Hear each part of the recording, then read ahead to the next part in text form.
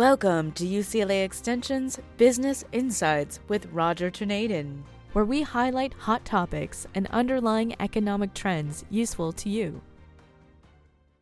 In our prior podcast, we presented summary data illustrating the U.S. and global economies are neither in a growth mode nor in a healthy position for 2023. Today, our focus is on the consumer as well as the Federal Reserve, since both are saddled with historically high debt that is destroying purchasing power as well as adding to the likelihood of higher future interest rates. The latest consumer credit data is flashing at least two more serious risks just ahead. First, the total amount of credit card debt has hit a new all-time high, which predictably is correlated to the U.S. savings rate, which is at all-time lows. The combination of record high credit card debt and record high credit card interest rates is nothing short of catastrophic for both the U.S. economy and the strapped consumer, who has no choice but to keep buying on credit while hoping next month's bill will somehow not come. Unfortunately, it will, and at some point in the very near future, this will also translate into massive loan losses for U.S. consumer banks. That's when Chairman Powell will finally turn again to quantitative easing to replace the recent quantitative tightening. On the plus side, it does appear the big U.S. banks are diversified enough and flooded with enough reserves for now to deflect attention from spiking charge-offs on their balance sheets. Even though the credit loss provisions across the big four banks did in fact jump the most in a decade, and that includes the whole period of the COVID shock. Some of the smaller credit card companies can no longer avoid the reality that the U.S. consumer has finally cracked and a wave of defaults is coming. For example, Discover Financial Services, DFS, a credit card issuer which traditionally targets low to middle income households and which last week reported earnings that are so negative that Wall Street dubbed them shocking. Once again, the so-called experts were caught flat-footed. Discover actually stunned the major Wall Street analysts by their official forecast.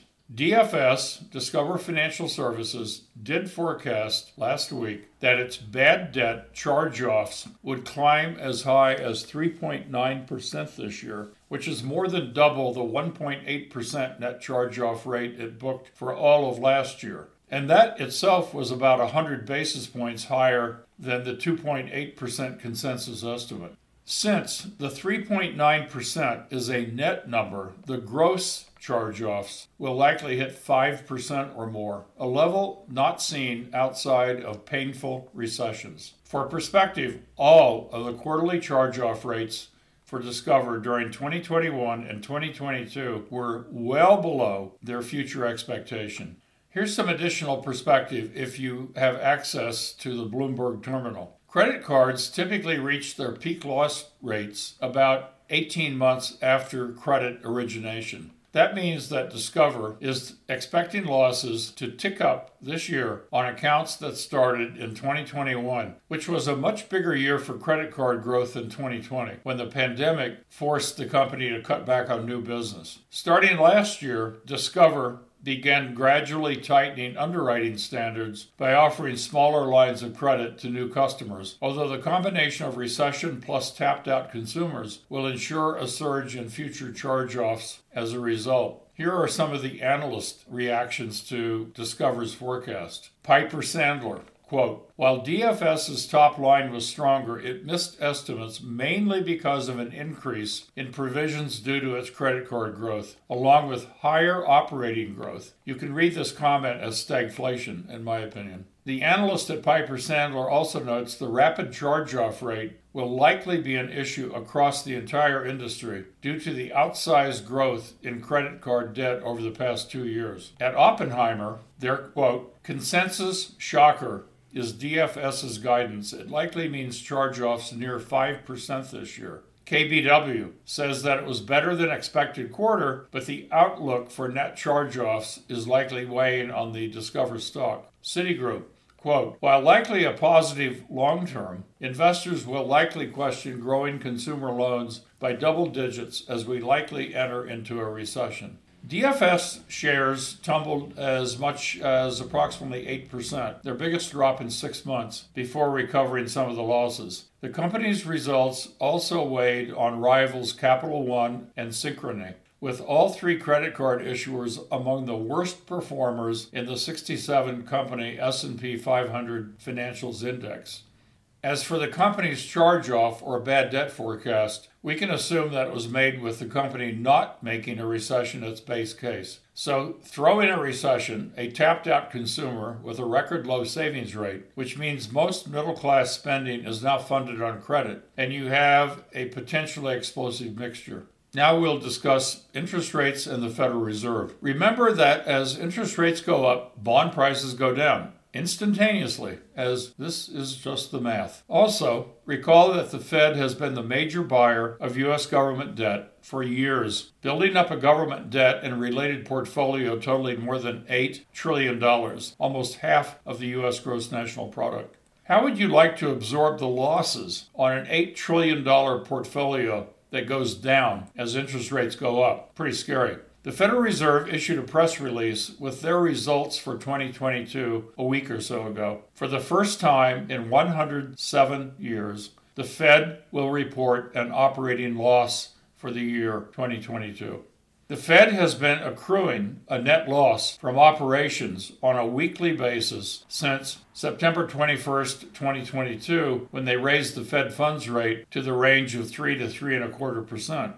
Since then, the Fed has increased the Fed's fund rate twice for an additional 125 basis points, and the weekly losses have grown. The Fed will continue to raise the Fed funds rate in their fight against inflation.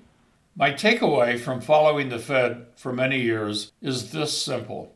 Don't follow just what they say, but look at what they don't say. For example, last week's news from the Fed included these comments on their results for 2022. Quote, the Federal Reserve Act requires reserve banks to remit excess earnings to the U.S. Treasury after providing for operating costs, payments of dividends, and any amount necessary to maintain surplus. During a period when earnings are not sufficient to provide for these costs, which is the period we're in, a deferred asset is recorded. The deferred asset is the amount of net earnings the Federal Reserve banks will need to realize before their remittances to the U.S. Treasury resume. That's the end of the quote. What wasn't said in their press release is that the deferred asset is an accounting gimmick which allows the Fed to hide their operating losses on their balance sheet as a negative liability. Nowhere in the statement do they mention operating losses. But operating losses are exactly what they are incurring. For the first time in 107 years, the Fed recorded an operating loss in the fourth quarter of 2022, and it's getting much worse by the quarter. The operating loss for that quarter amounted to $15 billion. This past year, when inflation spiked to a 40-year high, the Fed did what their mandate requires them to do, which is to raise interest rates to combat the inflation. The Fed raised rates 7 times last year. As was totally predictable, the rise in short-term rates due to the Fed tightening created a negative net interest rate margin for them, with $8.5 trillion in fixed-rate bonds earning 2%. The cost of the Fed's variable rate liabilities, namely the $5.7 trillion in bank reserves and reverse repo agreements, began rising. The break-even point is roughly 3%, which was exceeded when the Fed raised the Fed funds rate to 3 to 3.25% on September 21st of last year. There have been 2 subsequent rate hikes, bringing the federal funds rate up to 4.25% to 4.5%. Market expectations are that more Fed fund interest rate hikes will occur this year, to the tune of another full interest rate increase up to 5.25% to 5.5% and possibly even higher. As a result of past and future hikes, the net interest margin will remain negative for the Fed, and they will continue to book operating losses until the Fed funds rate drops below 3% or so. No one is expecting that to happen anytime soon. Net income for 2022 for the Fed fell from $107.9 billion in 2021 to $58.4. In other words, a 46% decline. As of January 18th, a few days ago, the deferred asset account has a cumulative balance of negative $24 billion. Currently, the Fed is losing $2.2 billion a week. If rates do not change, this translates into an annual loss of $114 billion. If the Fed keeps tightening as expected, the weekly losses will only grow.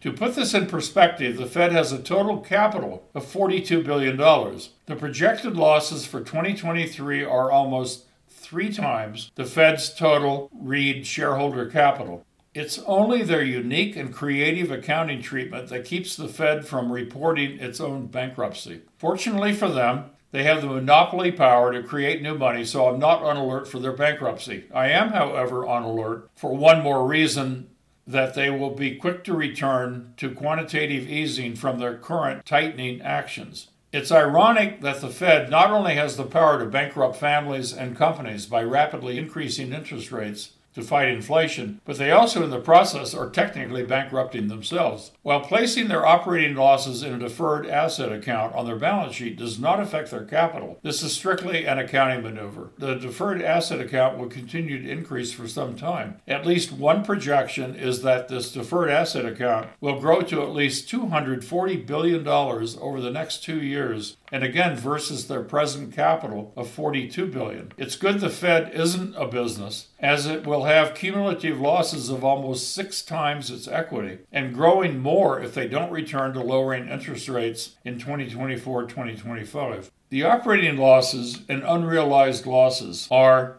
significant, even though they're hidden. First, when it becomes more widely known that the Fed is losing money, and large amounts of money, it could have political implications. When Congress begins to focus on the Fed losing money for the first time in 107 years, thereby costing taxpayers billions of dollars, they may put pressure on the administration to institute controls to limit the Fed's independence. This may become particularly contentious as discussions heat up in the ensuing months over raising the debt ceiling tied to reducing the deficit. We'll see. The second area of concern is market confidence. In many ways, the stability of our financial system is due to its confidence that the central bank is strong and in control. Continued weakness may erode that confidence. Again, this may become more significant over the brinkmanship of raising the debt ceiling. Finally, as losses continue to mount, the Fed may be forced to create new reserves to meet their obligations. This would be back to high inflation and would exacerbate the problem they're trying to solve. The Federal Reserve is awash with losses for the foreseeable future. Given all the above and more, I continue to expect higher interest rates coming our way over the next 6 months or 9 months. I expect increases in consumer and business bankruptcies, inadequate consumer demand to pull us out of the recessionary environment, and a continued decline in the stock market as companies continue to move toward cutbacks in work hours and increasing their layoffs. We are in the early days of what will likely be a bad year for the economy. The good news is by keeping your investment dollars in cash, you should receive a great buying opportunity in the stock and bond markets by year end. But a lot will happen between now and then, and we'll continue to give you food for thought that's absent from popular media reporting. So stay cautious, be conservative with your investments, and really be careful about incurring more debt. Be sure to email us at rtornadin@uclaextension.edu on more specific questions, which we will answer either personally or select as part of our future podcast. Hosted by Business and Legal Programs Director Roger Tornadin, this podcast is presented by UCLA Extension and produced by Jamie Moss at Studio 10960. These podcasts are made for educational purposes and are not financial advice. The goal is to educate and provide resources on focused economic and job trends with the latest support research so that you can make more informed financial and career decisions that best suit your personal needs. UCLA Extension offers more than 5,000 online and in-classroom courses taught by over 2,000 leading practitioners to help you get from here to there.